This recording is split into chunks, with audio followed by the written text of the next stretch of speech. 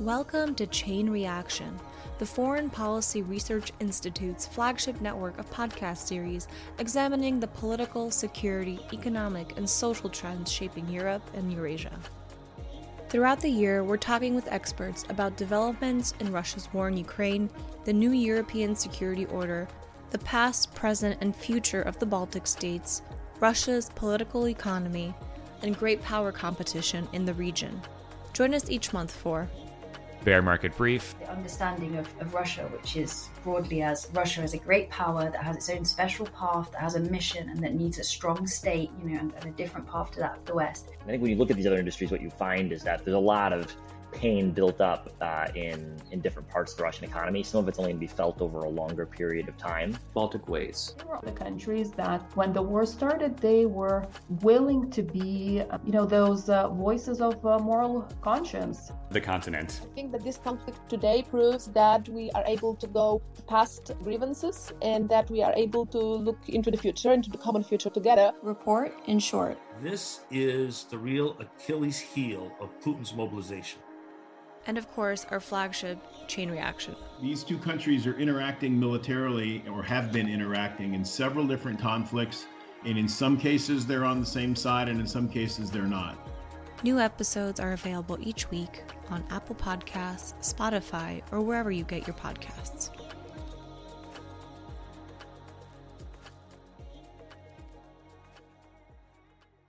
This week on the Bear Market Brief. For just a second here, put yourself in the shoes of a liberally oriented Russian 20-something. Things in the country have not been going well. Your government is getting more autocratic, seemingly by the month, and the economy hasn't grown in years. And then, one morning, in February 2022, you awake to horrifying news that your government has launched an unprovoked war of aggression against its neighbor. You're deeply morally opposed. So what do? Welcome to another episode of the Bear Market Brief. I'm your host, Darren Schwartzbaum. Today, we're going to zoom in and focus on resistance in Russia. How are Russians who are against the war expressing that sentiment? And why aren't people just protesting? Now, I'm not suggesting here that Russians are the primary victims of the war. Far from it. But I do think that the experience of Russians in opposition to the war is part of the broader mosaic that is the war in Ukraine, and therefore is worth our time to investigate. Joining us today is Colleen Wood, who a few months back wrote an article about the Green Ribbon movement in Russia. I'm attaching a link in the episode description. Colleen is a writer and educator based in St. Paul, Minnesota.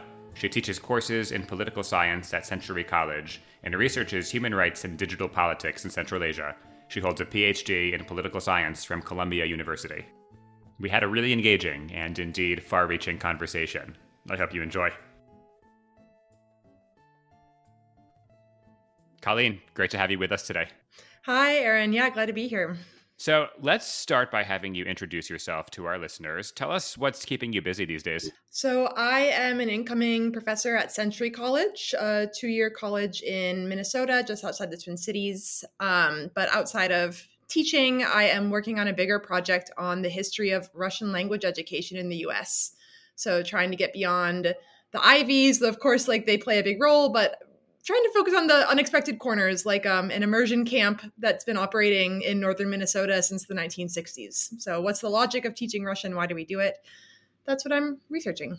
Fascinating, and something I've been through myself personally as a product of Russian language education. We had some very memorable textbooks that are a conversation for another time. Let's get into the subject matter today, though. You fairly recently wrote an article in essence about resistance in Russia and how Russians are pushing back against the war. So let's start at kind of a very top level here. You're Russian today. You're against the war. What options do you even have to express that? Yeah, so I think that the framework of exit, voice, loyalty, the three options that are normally seen as the main setup for resistance, I think it's a limited framework when thinking about Russia. That, okay, exit, you leave, but you leave and do what? So there are a lot of Russians who have left Russia. So some of them out of fear of being drafted, some of them just leaving out of principle, not wanting to live in a country that is pursuing an awful war.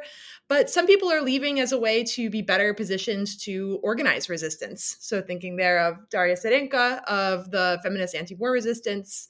Of course, though, this has kind of limited or mixed results. For example, a lot of activists who went to Kyrgyzstan have had a hard time continuing up their anti-war organizing. We have the voice part of the framework. So that's the people who are speaking up. And you would think more than a year into the war, as the government has continued to enact new laws, new restrictions on speech, on assembly, that this would no longer be an option. But we do see people continuing to picket, continuing to get arrested publicly. And in addition to that, there's people who are getting involved anonymously. This looks like perhaps donating money to humanitarian aid, being involved with legal aid for others who have been arrested, or smaller actions, putting a sticker somewhere on the subway, scribbling anti-war graffiti on the bus stop, things like that.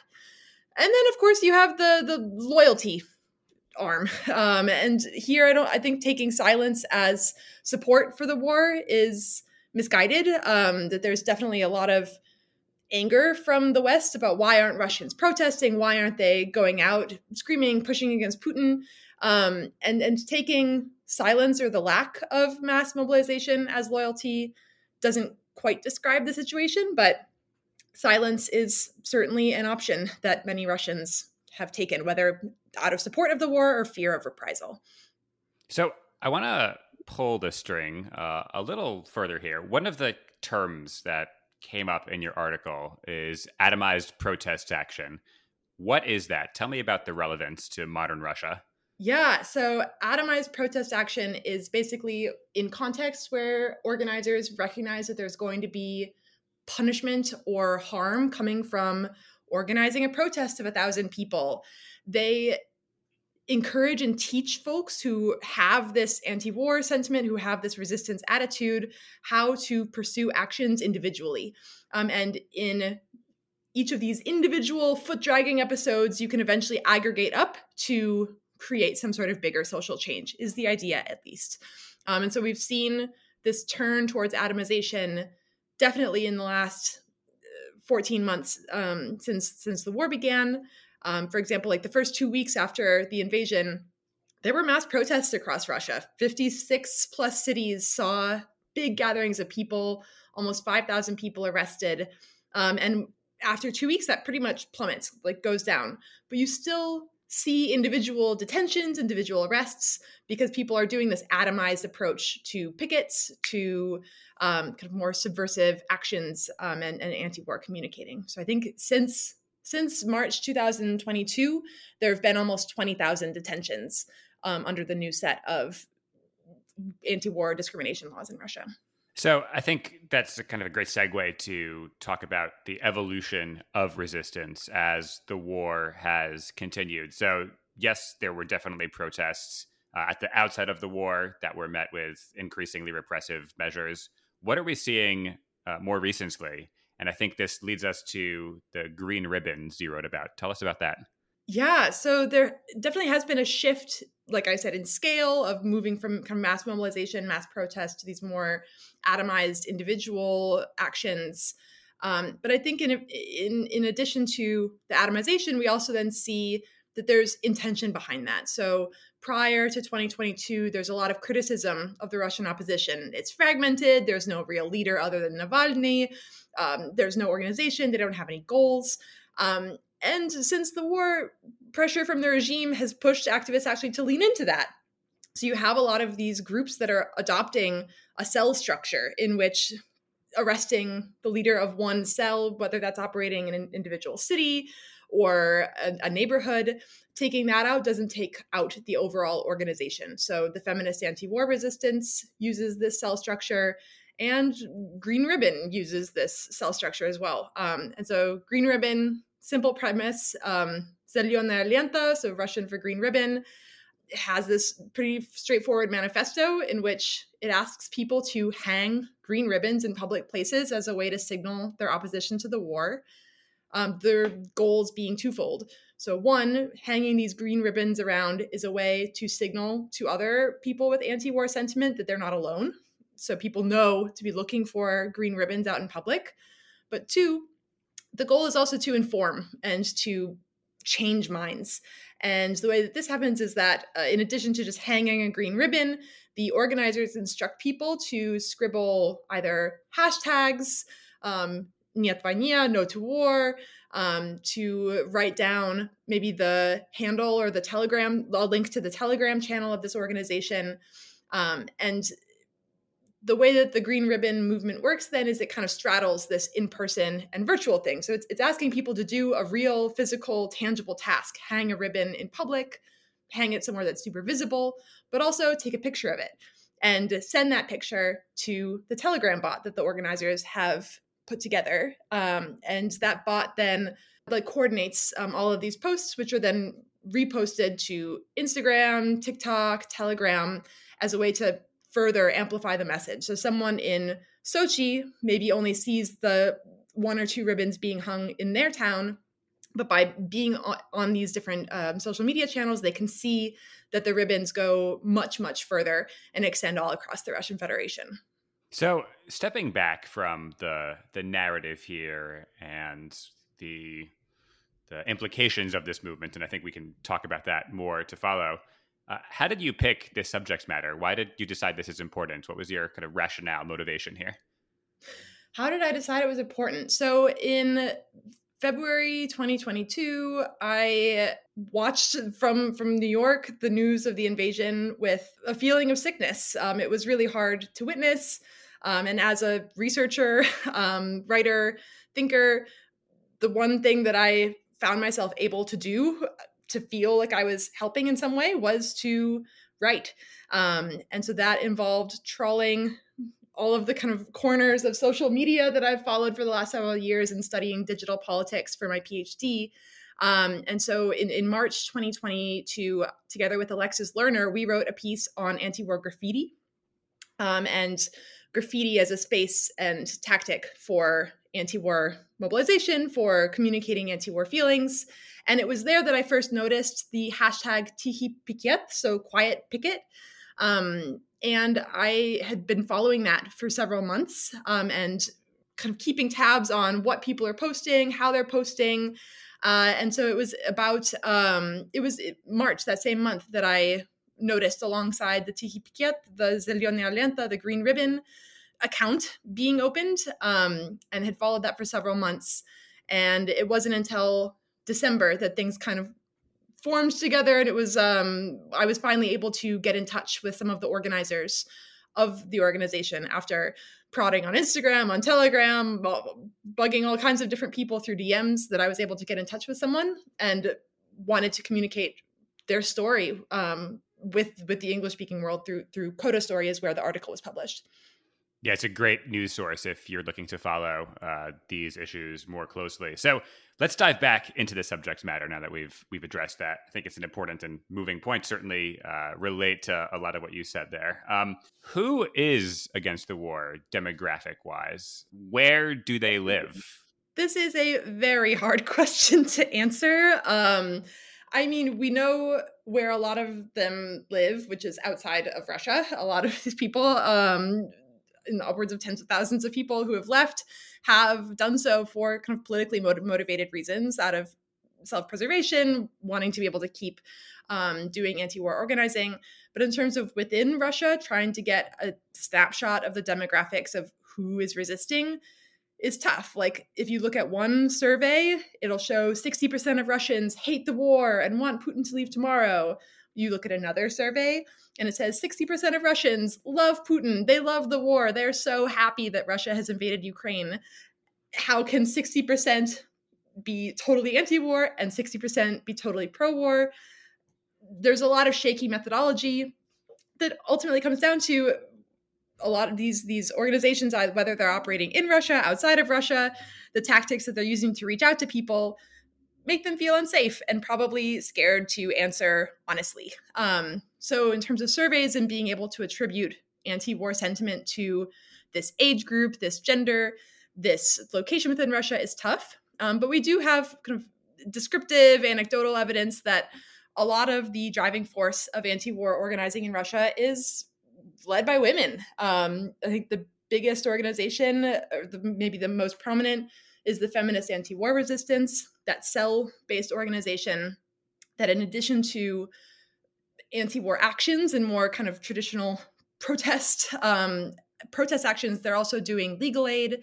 They're doing humanitarian aid for Ukrainian refugees who have been kidnapped into Russia, are stuck in Russia, either to help them live more comfortably or to get out. You have also women from the like titular republics, some of the indigenous republics in Siberia.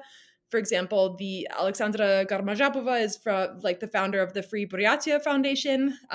She has been targeted both for anti-war organizing, but also this kind of national provocation on the basis of her indigenous group.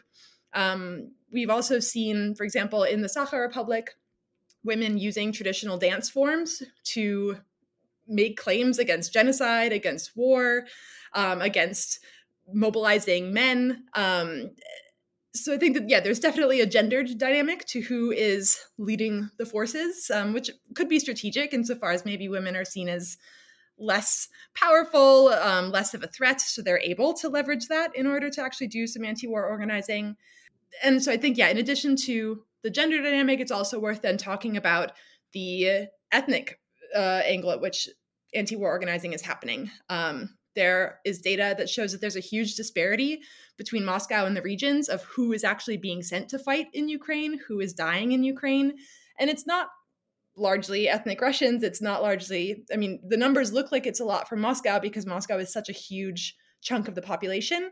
But proportionally, it's folks from Tuva, it's folks from Sakha Republic, and so on. And so there's also then been this like popping up of groups, for example, the Sakha Pacifist Association, the New Tuva movement, Asians of Russia, the Free Buryatia Foundation that I mentioned.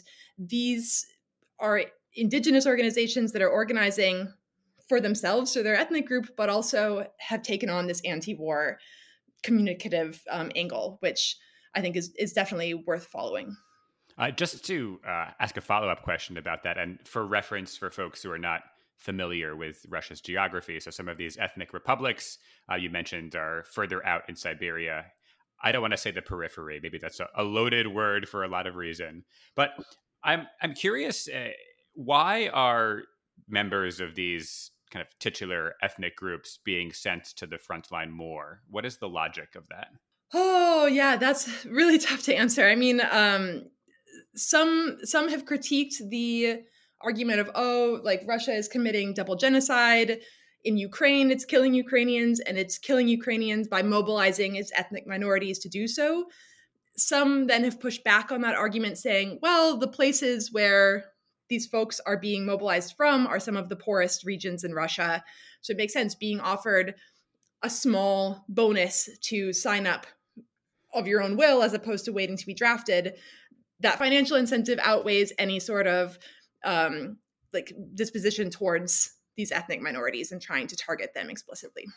Yeah, and to note, the military is a means of social lift. That wouldn't be unique to Russia in that regard. Mm-hmm. Back to the green ribbons. Only asking the easy questions on this podcast today. Do they work? How would we even know if they are working? Yeah, so the political scientist in me is like, where's the causal effect? Like, how would we measure X number of ribbons are seen by this many people, and we can neatly measure that in some sort of shift in public opinion or some sort of shift in action. But kind of as I described with the difficulties of getting at the demographics of anti-war resistance, it's also really hard to get at a precise causal effect of hanging a single green ribbon. Like the organizers themselves couldn't even answer straightforward how many ribbons have been hung. They estimated about 10,000 over a year. And so I think when answering the question, so what, does it work? I think it's more effective, or it's more worth our while to ask, what does this tell us about the shape and the nature of opposition in Russia today? And I think the two big features that are worth paying attention to are the bridge between digital and in-person organizing, and the bridge between organizing inside and outside of Russia. So with this digital in-person divide, at least among social scientists have had trouble making sense of like, well, what exactly does the internet add to opposition movements or to political resistance? You know, you have your Facebook hashtags, you've got your internet movements, but they don't actually do anything in person. And what I think Green Ribbon exemplifies is the fact that these two work in tandem. It's not so easy. There's not a neat cleave between the two. That the in-person action is, of course, necessary. Getting people to take on that risk and go hang something in person matters. But the digital side of things, being able to take a picture, post that to Instagram, and then be able to monitor how many views, how many likes, how many comments, that actually helps give us a better sense of the scale of anti-war sentiment in Russia. And I think, too, that the Green Ribbon also then is maybe helps us understand the dynamics of organizing anti-war action in Russia. So the person that I interviewed said that there are 5 total organizers, only 2 of whom are still in Russia. The other 3 have left. And they kind of work collaboratively, taking on different loads of risk, doing different sorts of actions, recognizing that the people who are still inside of Russia are at a higher level of risk than their partners. And I think that this kind of divide between that there's a necessity to have people on the ground in Russia taking on this risk, and it can then be supported and further facilitated by those who are outside. It speaks to some of the dynamics of these other organizations that are also trying to foster anti-war sentiment. But so in addition to all of this, what is the nature of organization, or an organization of opposition? I will say towards what is the effect of this movement, that there has been attention. You can kind of, I guess, measure impact by reaction. So, for example, media outlets in Kazan, Arkhangelsk, St. Petersburg, Yekaterinburg all picked up on the Green Ribbon movement and have written articles, made content about it. Even the US Embassy picked up on it and created this kind of anti-war propaganda video that ended with an image of the Green Ribbon. And so it's not only, though, the reactions are not only positive, like, look at this, people are still organizing anti-war movement. There also has been hostile attention that the organizers described receiving a lot of threats, receiving photographs of green ribbons that have been burned, torn, and thrown on the ground.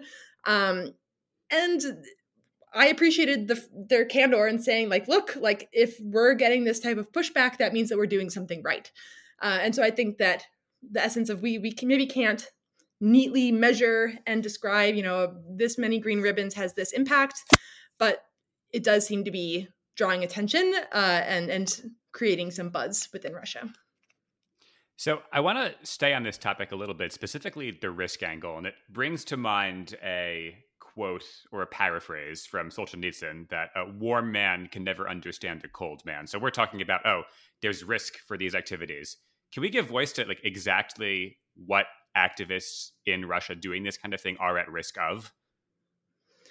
Yeah, I mean, detention is one thing. Detention doesn't necessarily lead to jail time, but it has. Overday Info is one of the big organizations tracking detentions over time and keeping abreast of then what are the consequences of being detained. And they have found in the thousands people who are, so 20,000 detentions in the last 14 months, and above of people who are detained. There's then also a not zero chance of being beaten, tortured, having your family harassed as a way to get you to capitulate and not be detained again. There's financial implications. So several people who were detained in May, June of 2022 were fined in the hundreds of dollars. So not massive, but also a pretty steep hit. People who are being expelled from school, people who are being harassed at their job, potentially fired. So the risk is not necessarily that the police are going to come and murder you in the night, but it does come with steep social and economic consequences for those who are caught doing this. I think it's important that we keep that in mind, that these activists are really, really putting themselves at fairly significant risk out there.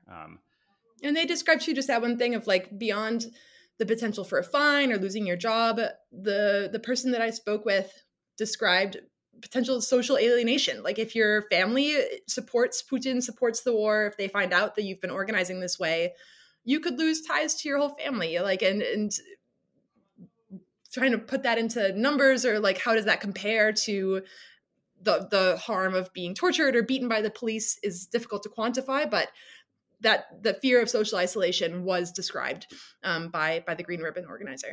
Yep, understandably so. Let's move to our last question. Just want to pick your brain. You had mentioned difficulties organizing in Kyrgyzstan, which I know is a place that's very near and dear to your heart. That contrasts a little bit with what I heard on an episode I did about Israel, where it seems like Russian speakers and kind of expats and exiles there are having a relatively easy time organizing. It's become a real hotbed is maybe not the right word, but a real center of oppositional organization. So what's going on in Kyrgyzstan? Why is it different between countries? And are we seeing different patterns among Russian expats in different places? Yeah. So I guess to answer, I'll start with, are we seeing different patterns among expats? I think there's definitely a self-selection effect of so the people who are opting to go to Israel versus people who are opting to go to Tashkent or Tbilisi. One, they're being drawn by networks that already exist in these cities. So you have this kind of compounding effect. Like if all of the activists who are super vocal, super radical, all end up in Tbilisi, probably if you are also a super radical person, you're not going to like opt then to go to Samarkand or something like that. You'll kind of go where your people are. But then I think with the exception of Kazakhstan, a lot of the Russians who are going to Central Asia are doing so for kind of relative calm. Things that I've read is folks, the community in Tashkent, the WhatsApp group there, or the WhatsApp groups there, the Telegram groups there, they're all aflutter with, how do I enroll my kid in school? Where do I find an apartment to stay for the next year? It's people really wanting to settle for at least a short period. And I think that kind of reflects at the level of high politics, the narratives that leaders of Uzbekistan, of Kyrgyzstan have taken towards Russia. Kyrgyzstan has, the president Sadir Japarov has maintained neutrality, but neutrality in this case really has looked like subtle support for the war. So for example, in the really early weeks, the government of Kyrgyzstan police shut down this protest, an anti-war protest. And the next day, there was a pro-war protest in which children were dressed up in military garb and walking around with flags. That was allowed to happen. People were kind of scolded, like fingers wagged, but no real consequences for the pro-war protest, whereas the anti-war one, people were fined, people were in trouble. Japarov has said that Russians in Kyrgyzstan don't need to fear extradition, but also Open Democracy has done really good reporting on this, that Russians who have a kind of political bent, it's expected that they stay quiet. They're not supposed to be engaged. They're not supposed to be engaging in public life. For example, there was kind of a hostel or like a co-op-y group house where a group of activists had settled, and police targeted it.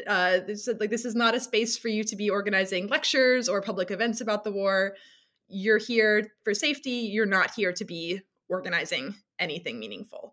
So I think it comes down to, people's individual networks of where they're flocking to, but also what each regime or what each government is going to allow, out of fear perhaps of jeopardizing their own diplomatic relation with Russia. I remember the commercial from Kazakhstan for Kazakh chocolate, where this not officially a Russian, but kind of camper-looking guy, clearly crossing the border, very white, is looking to be struggling, and a steppe nomad rides on up with his chocolate bar and hands it to him. And it was I think not so thinly veiled criticism, or kind of twisting the knife a little bit. that covers our territory for today. Colleen, thank you for joining the Bear Market Brief. Of course. Thank you for having me. Thanks again to Colleen and to you, listener, for joining. Be sure to follow BNB Russia and Eurasia at the Twitter handle @Bear Market Brief. The Bear Market Brief podcast is brought to you by the Foreign Policy Research Institute. That's FPRI, a nonpartisan think tank based in Philadelphia. For more information on this initiative and on many others, visit fpri.org. We'll catch you next time.